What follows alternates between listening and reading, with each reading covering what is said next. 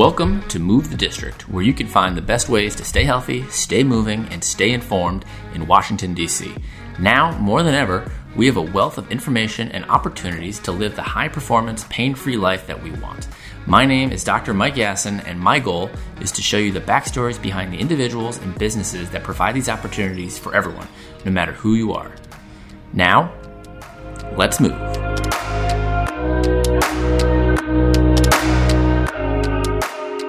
Move the District is sponsored by Big League Performance and Rehab.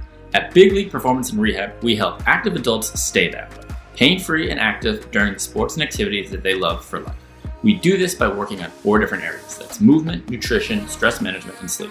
When we optimize these 4 areas, you feel better, you move better, and you live better. Head to bigleagueperformanceandrehab.com to see how we can help you stay active for life.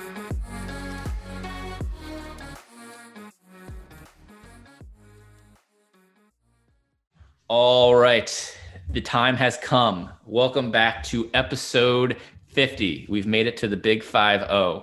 I can't believe we've made it here. A year ago, I recorded 3 episodes because iTunes requires you to do 3 episodes minimum, just so that you don't record one-off podcasts. And I thought, well, let's see how this goes. And sure enough, here we are, 50 episodes later. So thank you for all those of you who have been listening from day one or have tuned in along the way.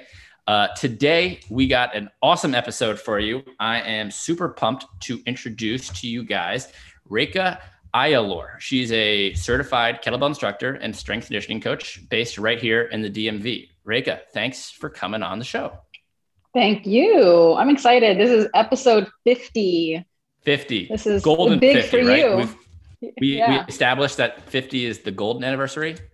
Yeah, I don't have to confirm that. Yeah. Someone Whoever will celebrated a 50th anniversary can confirm that for us. Yeah, I got a few more years to go before I get to that point. So, and you as well. So, yeah. Unfortunately, we're not experts in that. But yeah, I think there's like the tin anniversary. There's like a bronze anniversary. I don't know. But did you say tin? Tin, yeah, like tin is like, I don't know, like the 3-year anniversary, something like that. There's like a wood anniversary. I don't know. No way. People were giving each other tin for tin. I think tin used to be like a commodity back in the days. Now we just think of it as like, what our like table is made out of, I guess. I don't know. Can you imagine a guy giving a girl a piece of wood for the anniversary? Like just like a 2x4? I would imagine it's like a wood sculpture or like, like a jewelry box or a table or something, something wood like that. Sense. Not just, here's not a tin can. Yeah, not like a tin can or a 2x4. Although that's like all those like politicians who've been like, we're supporting Home Depot by buying the 2x4. I don't know if you saw like, what's his name? What's that guy? Ben Shapiro. He was like, oh yeah, support Home Depot. And he holds like a 2x4 in a plastic shopping bag. And I was like, what are you doing, man? Like, what are you really doing? That's a thing? That was a thing. That. I don't know. I try not to get too involved with conservative social media, but I'm pretty sure that's what they were. That's what was happening. I forget what the reason was behind it, but yeah, no, I am not. I don't plan on giving Megan a 2x4 for her anniversary. Okay. But, maybe a jewel box. Yeah. Maybe a jewel box or something, like that, like a table. I don't know, an end table. Anyway, enough about anniversary gifts. I'm super pumped to have you on the show here. I feel like you've gotten yourself into this awesome niche here in terms of kettlebell training, and it's something that we've never really talked about in the show. So I'm pumped to kind of dive into your story here and really learn about your journey into fitness and then into kettlebells. So let's get started with, your story. How did you make your way into the world of fitness? Oh, wow. So that goes back a little while. I, growing up, I was always kind of athletic in ways. Like we used to play outside and stuff, if you consider that athletic. But in high school, I started running track. And so that kind of like introduced me to the world of sports and all of that. And then, so I ran in college as well. And I was mostly like an 800 and 1500 runner. And then I ran cross country too, which I hated. Is a miserable sport. So cross country as a whole, or the fact that like those events were miserable, like the 1500 was like cross country as a whole, man. I mean, that just back when I ran it, it was 3.1 miles. I think they've actually increased it now. I want to say it's like 5. I want to say it's 5 miles now for girls, which there's no way I would do that. Oh God. But 3.1 miles. Why'd you do it? It was required. So anything from the 800 and up was considered distance. Uh-huh. And so the entire distance team had to run cross country. It was kind of like our prep for track. So it was our, if you want to call it like a preseason, it was kind of our preseason to track. So yeah, I mean, we'd start practices in like July and August when it was like 250 degrees outside. And I remember, just sidebar, we used to go to this open field and do mile repeats on this open field when it was like 110 degrees outside. Not even on the track. Not even on the track. No. And we had to run there, run the miles, run back. So it was rough. But anyway, so hold on a second. 800 is cool, but the 1500 not cool. Or the 800 is not cool anymore. I mean, the 800 is like essentially a sprint now.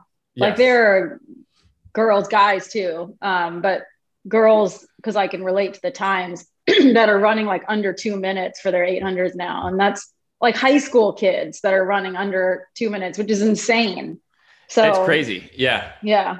I mean, imagine like running a 60-second 400 twice. You don't even stop, you know? So no, I think it takes me like 2 minutes just to get around the track one time. Yeah. Just shuffling. Exactly. Just kind of just making my way around. And then I get around and I'm just like, that's it. Just clock me out. Yeah. But then, so then you jumped, so you were doing the cross country as a prep for the track. Yeah. And then, so that was, you know, throughout college. And then I was like over it. Once college ended, I was like, oh my gosh, if I don't ever put on a pair of running shoes, I'd be perfectly fine. So you suffered through 4 years of school of running. Yeah, it's a lot. It was, you know, I think it was mentally draining because it was schoolwork plus 3 seasons a year of running, you know, and then you had to go to practice twice a day. We still had to get all of our academics in. We had mandatory study hall hours. So it was just a lot. And so in hindsight, I look back at it now and I'm like, it was a great experience, but I probably would have loved a real college experience, and just being a normal kid in college would have been nice. Yes. So I mean, it's like having a full-time job. So yeah, exactly. But I still keep in contact with a lot of the girls that I ran with. So that's been nice. I mean, that was our group of friends in college. So right. Do they all have the similar burnout that you experienced? No. One girl actually went on to, she took some years off. All of us, I think, took some years off. She actually, interestingly enough, formed like a cake pop company, which were amazing, like delicious. And then she got back into quit that and got back into running, and her times were like amazing, and she still runs now. And then a couple of the other girls run, not competitively, but still run pretty consistently. I think there's like a half and half, like half of us don't run at all anymore. And I, you know, when the weather's like this, like I'll definitely get on the track and do some track workouts, but not mile repeats. Definitely not. All right. So then when did the transition to more strength conditioning, when did that happen? So we were always required to do strength training as part of track. And so I've told this story to some people in the past, but my high school weight training coach was amazing. I mean, he was, I didn't realize this at the time because as a 16, 17-year-old kid, like, what do I know? But he actually was a strength coach at University of Maryland as well when he was with us. And I grew up in Alexandria, so I'm local.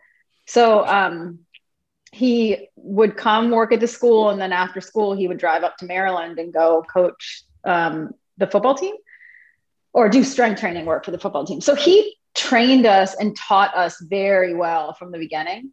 So we learned foundations from a pro, you know, like someone that knew what he was doing.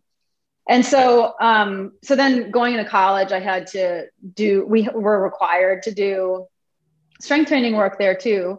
And then when I got out of college, I had a pretty good base of knowledge in strength training. And so I kept at it then, and then kind of transitioned from there into doing kettlebell work. And I think there's a misconception from people just through social media that I don't do any barbell work anymore. And I actually do. I just don't post it because it's not, I mean, nobody really wants to see me doing back squats or, you know, anything like that. So the kettlebell work just looks cooler. So yeah, there's enough people doing squats on Instagram, I think. So that's fair. Exactly. Yeah. Yeah. I don't aspire to be like a booty model either. So like, that's not my goal. Fair enough. Use the kettlebells instead. Exactly.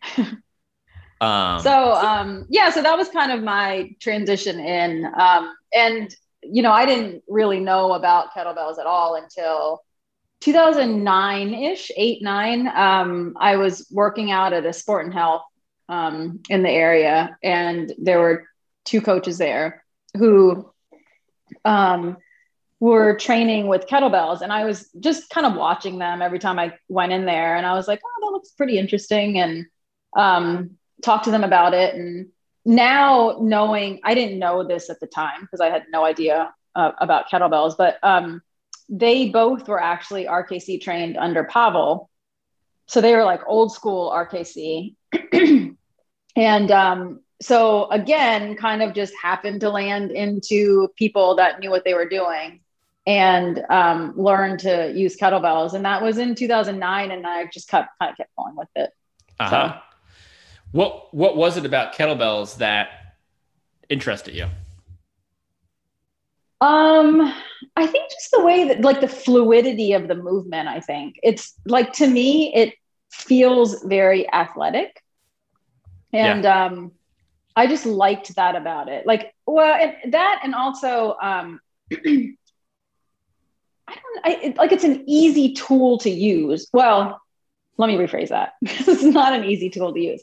It is, easy to travel with it. Like I can take a 12 kilogram bell and pack it in my car and go wherever. You know, I can't take a squat rack in the car with me. Although during COVID, there was this guy that used to come into Navy Yard by the water all the time. And he or she, I think it was a he though, would bring a U-Haul truck that was packed with a squat rack, you know, a sled, all this stuff, and unpack. I think that guy is a member at District CrossFit. I think I know exactly who you're talking about. That's so funny. Yeah. Yes, I think and he would work out on the green right there at Navy Yard. Yes. Yeah. Yes. So he may disagree with me that you can't travel with your squat rack, but he probably had some kettlebells mixed in there as well, though. Probably, yeah. But yeah, so I think that, and then as I kind of got into kettlebells a little bit more, I appreciated the ability to use it for people who are doing rehab type work, and for injury prevention and stuff like that. I think so I don't want to say that you can't use barbells for those purposes, but I think it's easier to use a kettlebell for some of those purposes. So, and I think you would probably agree with me on that because I see you using it a lot on your Instagram with a lot of your clients. So yeah. No, I think kettlebells are a great tool that I've, learned to implement over the years. It's definitely something that I don't necessarily have the formal training like you have in it. It's something that I probably should do, but I think that it definitely plays a role in helping, just challenge the body in different ways. I think, I think you said, like, it helps you feel like when you do it right, it helps you feel athletic. And there's like a certain degree of coordination that I think goes into it, or shouldn't say that coordination goes into it, but it's a way of developing coordination that I think can definitely help people. And you can develop your power, you can develop strength, you can develop stability. I think it kind of checks all those boxes, depending on the purpose you're using the kettlebell for, right?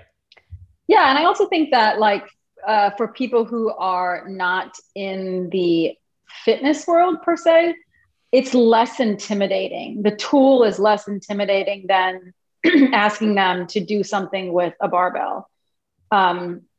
It's easier for you to put a kettlebell in front of someone and say, okay, I'm going to teach you how to deadlift this 5 times versus let me strap weight onto a bar and I'm going to show you how to deadlift this. To me, I personally think that it's less intimidating. And I think especially with, and I don't want to sound like, I don't know, I don't want this to be taken the wrong way, but I think especially for women and women who are older, I think tend to shy away from a lot of the strength training work. And so I think it's easier to convince them to use a kettlebell versus a barbell. Oh, 100%. I mean, historically, I think, how, women have just been afraid, have been discouraged from lifting heavy weights. And so, yeah, I think you tend to see that hesitancy with a lot of, with more females. And I see it with the male population as well, but probably more with the female population. And I think the kettlebell is just a more achievable thing, to put a 12 kilogram kettlebell in someone's hand, versus giving them a barbell, even just an unloaded barbell, it's just less wieldy. Right. And I think people kind of say like, oh, well, this is just a kettlebell, and they hold it up and they can hold it up. And then little do they know is that it's a gateway drug to the rest of everything else. Yeah, exactly. A gateway drug. I like that. I think that's kind of how I see it. And at times how I use it, for someone who, might have a history of chronic lower back pain and they've never deadlifted or haven't been able to deadlift, I'll give them that kettlebell first, depending on the person, maybe 24 kilogram kettlebell, depending on the person, and say, how can, let's do this. Let's see how this goes. And then from there, maybe I progress them to a trap bar or the barbell, and depending on what their goal is. And then you can build up from there. I think that's a great way to start segueing people, getting them more comfortable with lifting some load, just because of, how the kettlebell is designed, really, I think. Yeah, I agree. Yeah, I definitely agree with that. I do think I think you worded it correctly by saying it's a gateway drug. It's like the perfect gateway drug for lifters, or for people that are new to the lifting world. Yeah. And I think you're probably like a pretty good example of that, in terms of there's so much, like what I'm talking about is really the tip of the iceberg, and what you've gone down becoming RKC, certified and everything. I think that takes it and then really develops it, and you get a solid understanding of really what you can actually accomplish. Mm-hmm. Right? Oh, for sure. Well, go ahead. Sorry. No, go ahead. No, I was going to say that, I think it's also, since I've been doing this since, let's say 2009, I also kind of treat my facility and my own personal training as a lab, and I think oftentimes when people go to strength trainers or PTs or whoever, they expect you to know everything, and they expect you to figure out their body and how to fix things, and improve something and make them more coordinated, make their balance better, make whatever happen whatever their desire is. They're expecting you to know the answer to it. And a lot of the times I tell my clients, I might not know the answer to it right now, but I'll figure it out. I mean, we'll work together to kind of figure it out. And through years of kind of being in the lab, I know certain things work for certain people, and I'll say, okay, well, if you have this going on or you want to improve this, well, let's work on this because I know this to work. Maybe it doesn't work for you, and maybe we've tried it out and it doesn't work, and then we move on to something else and figure out if that works too. So, right. Yeah. I think that experience, I think, is what helps you ultimately become more successful with your clients. Yeah. Because I think, for me, I work with a lot of people in the DC fitness community, whether it's Orange Theory or Cut7 boombox, any one of these local, any kind of hit style class, work with a lot of those people, and they all have different demands, whether it's boxing, whether it's cycling, whether it's yoga. And I want to know exactly what they're going through. So I got to take the class and understand what the demands are of that workout, and that way you're able to understand really what it is that they need to get back to where they want to do or get better at. Yeah, absolutely. Yeah. I mean, some of like my clients, I have a few clients who are like tennis players, and I have, one guy who's an avid runner, and then pretty much all of them play some type of sport. And so just understanding, even like, I'm not a tennis player. Mm-hmm. I don't necessarily like enjoy tennis. So, but to each his own. So not even really like me being good at the game, but understanding body mechanics well enough to train them properly. I understand the mechanics of how you swing a racket, what's required to generate that force to get that ball from point A to point B. So I can help you then get better at that swing or get better at running across the court and cutting, Right. So you won't get injured, or so that you're quicker on your feet.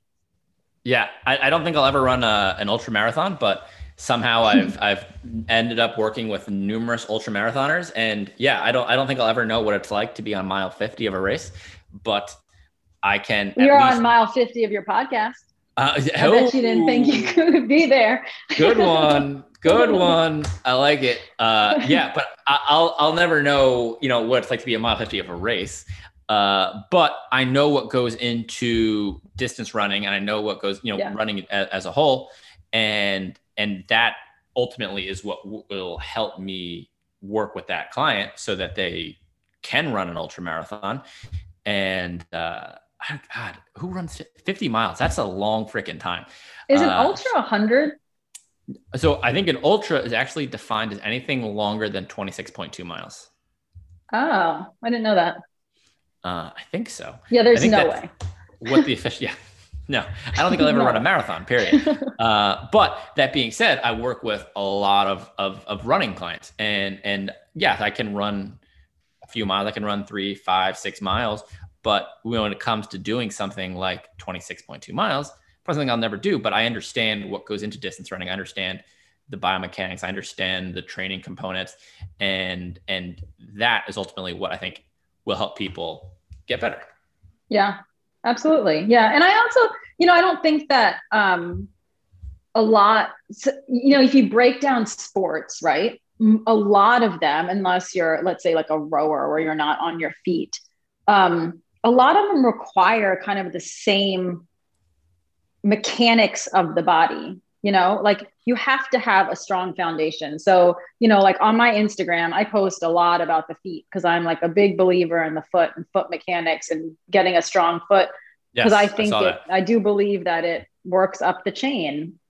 And a lot of the times when you have people who are weak in an upper extremity, it's usually because their foot's weak and their foundation's weak. So, my point is just that like most sports start with the foot. And if you can get that person strong enough in their foot, most of the time they get better at their sport in some way. And it could be like small incremental improvements in whatever they're doing, whether it's their time in distance running or, how quickly they're able to cut if they're a lacrosse player or a tennis player or whatever. But, I think a lot of the sports kind of come together, right, in many ways.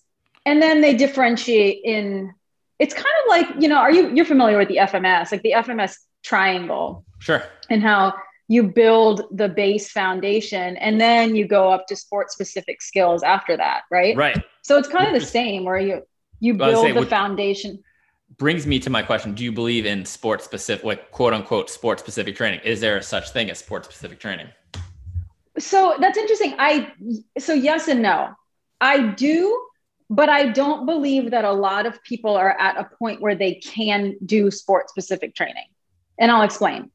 So I think that when you're talking about, someone who is a pro athlete, so an NBA player, you know, and like a WNBA player, like someone that's at that level, right?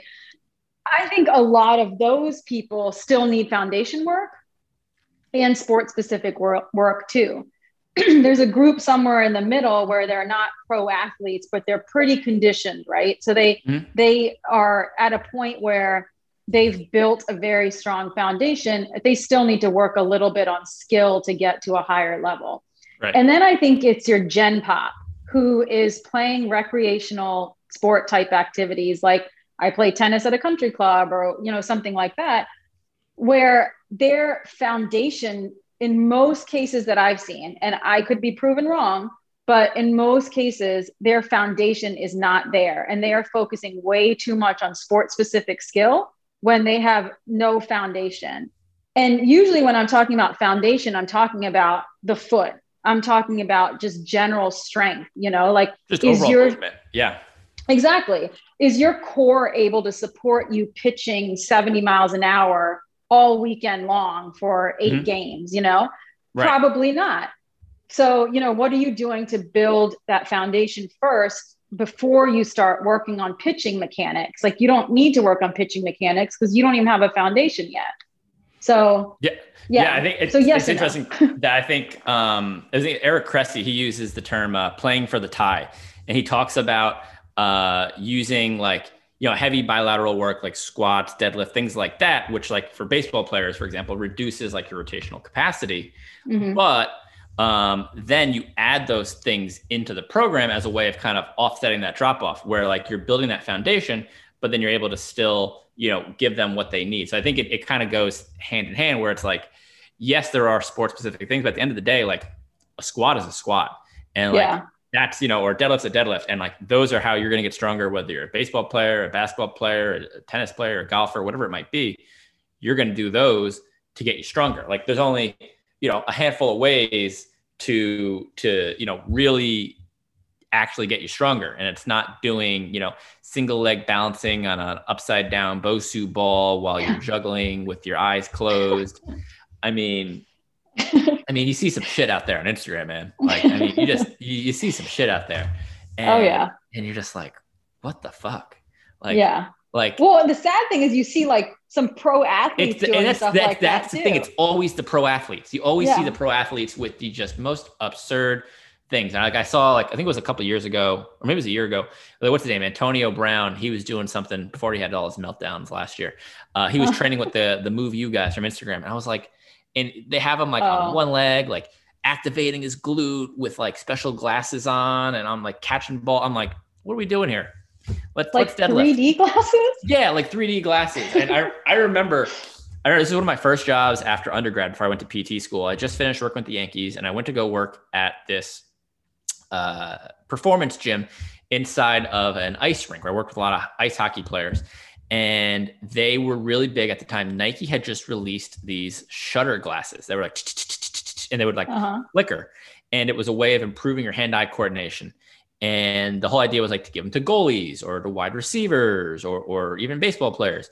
And it was supposed to help people like develop hand-eye coordination. And this was 10 years ago. And there's a reason why you don't hear about it today. Yeah. Because so they're glasses and they're just constantly like almost like a shutter on a like a camera? Shutter. Exactly. Nike. And no one like vomited from motion sickness. Like, what is this?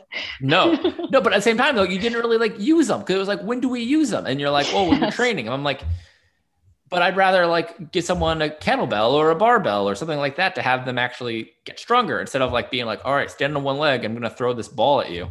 And I'm like, this isn't, you know, maybe this is more for like the technical side of things that we do during practice, but I think there's a reason why we don't see these things, why they never became mainstream. And I have a feeling Nike doesn't make them anymore. But well, it's interesting you bring up ice hockey because I actually train an ice hockey player and she just, you know, through conversations or whatever that we've had, it's interesting because a lot of ice hockey coaches and players don't believe in strength training. And you think about it, their foot is in a boot for however many hours a day during practice, during games, just all the time. They're like locking their ankle into place constantly. and they develop these upper extremity issues, knee issues, hip issues, whatever. And they're like, unrelated, has nothing to do with the fact that we're in a boot all day with our foot strapped and ankle not being able to move. Yes. And, they kind of just, okay, moving on, like, we'll figure it out. Not important. You don't need your knee and hip, Yeah. There was definitely a resistance from some people in terms of like strength training, and like hockey players are notorious for having poor ankle mobility, for sure. Just overall, just poor foot strength and mobility. Because when your feet are in those ice skates, those puppies are not going anywhere. Mm-hmm. Yeah. And as a result, like ankle mobility is just awful. And it ends up affecting everything up the chain. And it kind of goes back to what you're saying, like start with, and I feel like the foot is like almost like one of those like low hanging fruits too. Yeah. Where maybe you have like a chronic knee issue, I think with rehab, you try and address all the low hanging fruits first. Like not even, related to movement or biomechanics. It's like, things like sleep, stress management, things like that. But like cleaning up using your intrinsic foot muscles, things like that, creating an arch in your foot is something you can do like right away. It's basically just, obviously more goes into it than this, but just tell them to take their shoes off and start being like, hey, use your feet. Yeah. There are definitely times, there was, it was like, I think it was last week, I had a guy in here that had an issue with knee pain. And I noticed he had some like overpronation in his foot. And so I had him doing a single leg RDL with a band pulling his ankle into pronation. So he was going to activate to create that arch in his foot. And he's like, I feel it's all in my foot. I was like, good. He's like, should I feel this in my hip or my knee? I'm like, no. I mean, you might feel it in your hip, because it's an RDL, but I was like, you should expect to feel this in your foot. He's like, oh, okay. Yeah. And then, it just engaged his foot more. And as a result, then it had better carryover just to create that stable base for him to, I think he was a runner, to be able to run better.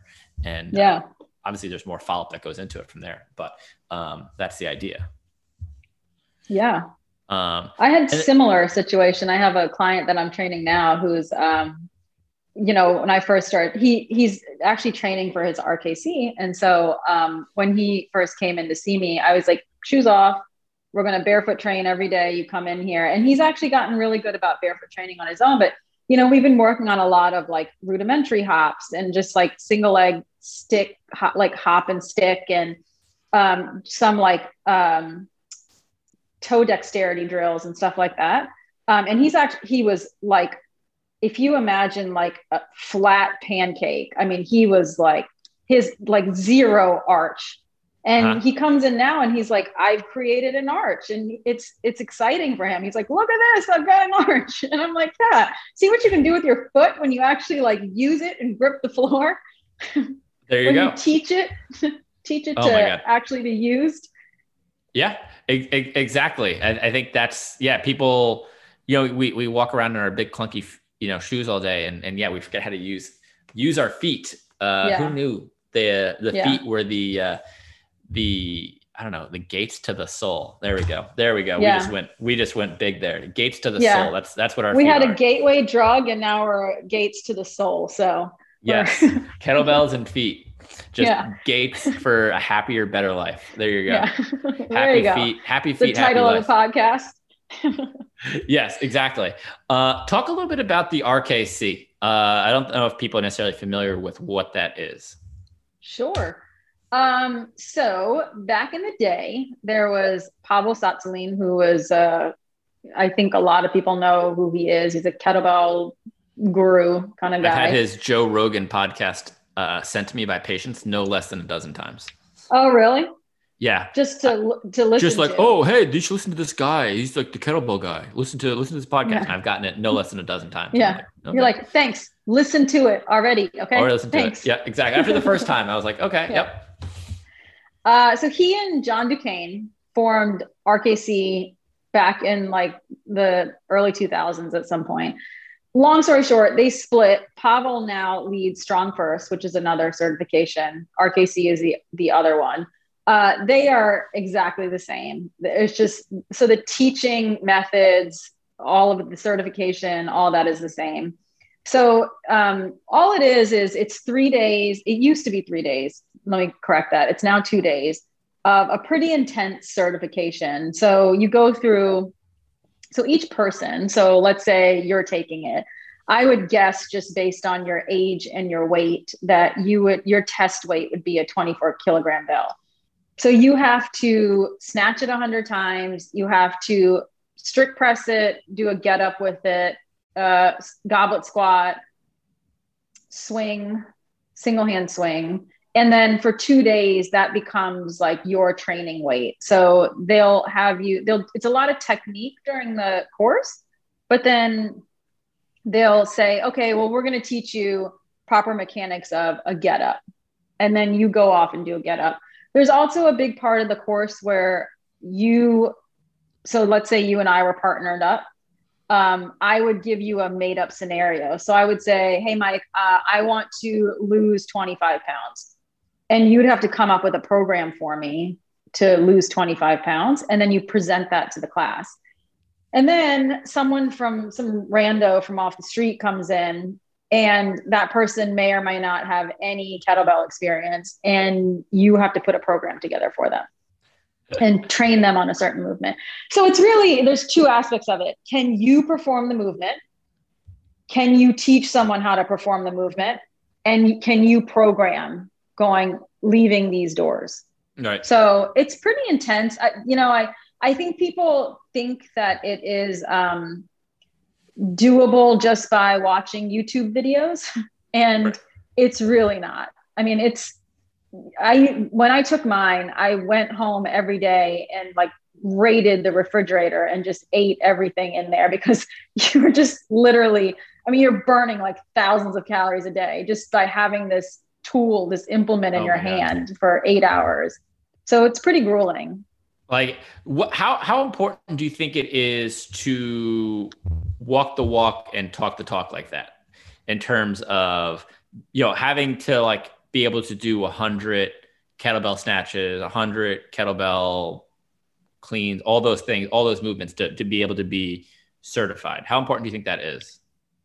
I don't necessarily agree with the 100 snatches, because I think it's a lot of the times it's a deterrent for people who really want to take it and can't necessarily perform that. So for instance, let's say that you are 55 years old and are making a career transition, and you're like, you know what, I want to leave the world of finance and I want to go into training people. Well, maybe you don't necessarily want to snatch the kettlebell 100 times, or so I guess what I'm trying to get at is that doesn't really have a bearing on you being able to teach it. That's the only thing you do 100 times, like the swing, the clean. Yeah. The swing, the clean, all that, you just do 5 times in like a test. Okay. So those are doable. Yeah. But yeah, like, and trust me, I've been to some RKCs where I've seen people do 100 snatches, and it's not pretty sometimes. They are just getting that bell up in any way they can. So that doesn't equate to them understanding how to do the movement and how to teach the movement, how to cue it. So I think the focus should probably be on that more. Okay. And giving people the tools they need to come out of there and actually instruct with precision.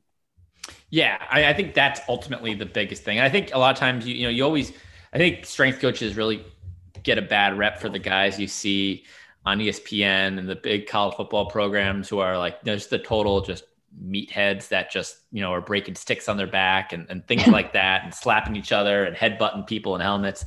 And yeah, I think, there's like this perception that like, you got to be this big meathead person to be a strength coach. In reality, you don't. It's like you said, it's more on being able to coach and talk people and cue and program than it is how much weight can you squat. Yeah. Well, and that's why I don't think that just getting that, and I tell people this all the time, if you're going to get your cert and do nothing except coach someone after, don't get it. You have to make this part of your life. Like, you have to train with it, because the only reason I know how to cue someone or coach someone is because I understand how my body is working to move this implement. Right. And that's true of barbells or a swim coach or whatever. Like, you have to understand how your body moves and then be able to translate that to someone else and say, this is how your body should move in this movement, or what you should feel when you're doing this. Obviously that's, dependent on the person. They may feel something different, but like a general sense of, when you're doing a snatch, are your feet evenly pressing into the ground? Right. Or is your weight distributed unevenly? When you're doing a snatch, are you using your feet and your hips, or are you pulling up with your arm? So like stuff like that, to be able to catch that and cue people through it. Right. So, because I think it's important to be able to, if someone's doing a snatch, like, you should be able to do a snatch. Doesn't mean you necessarily have to be doing a snatch with 200 pounds in the bar, but you should be able to take someone through a squat, through a deadlift, through a snatch, through these movements. I don't necessarily subscribe to the method, the thought that you have to be this big meathead person, because unfortunately that's how I think the profession has been portrayed in the media. Yeah. Yeah, I agree. So, agree. Anyway, let's, you've become a boxer, recently. Oh, have I become a boxer though? I don't know. I don't know. I mean, word. I don't think the boxing community has accepted me as the boxing community has not accepted you yet. Tell us a little bit about your foray into boxing here recently. So, I started boxing with Reggie, who pretty well. Reggie was on the show. Yeah. Friend of the program, Reggie Smith. Podcast episode, 25, or I don't know what number he was, but so I started boxing with him probably in 2017-ish, and man, did I suck.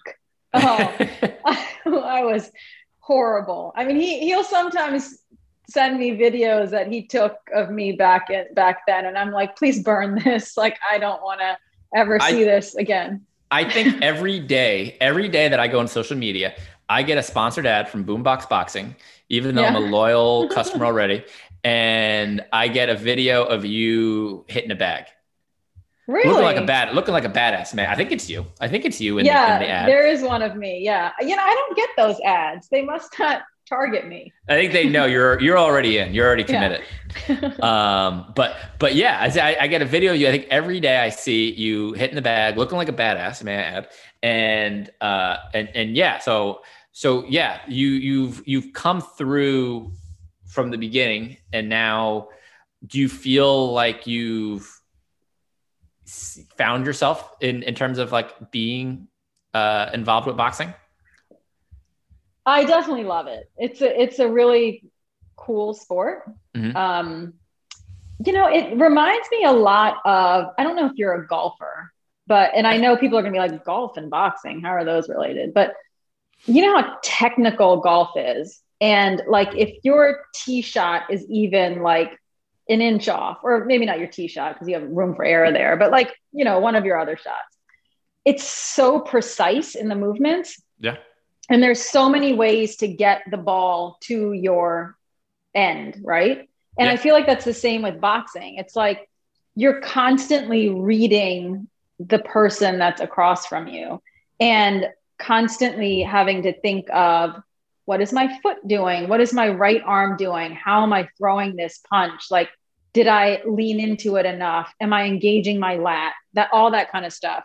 Right. And I'm sure with time, just like with golfing, it becomes something you don't think about as much. Right. And that might be true of any sport. I just use golf because I know that I equally sucked at golf, and got slightly better as I went on. But yeah, I mean, it's a fun sport, and I've been trying to commit myself to practicing more every day. Not every day. I shouldn't lie on this because I'm sure Reggie will be listening. But most days, at least a couple days a week. Yeah. At this point now, like, you've been boxing for 4 years. Who's the better boxer, you or Reggie?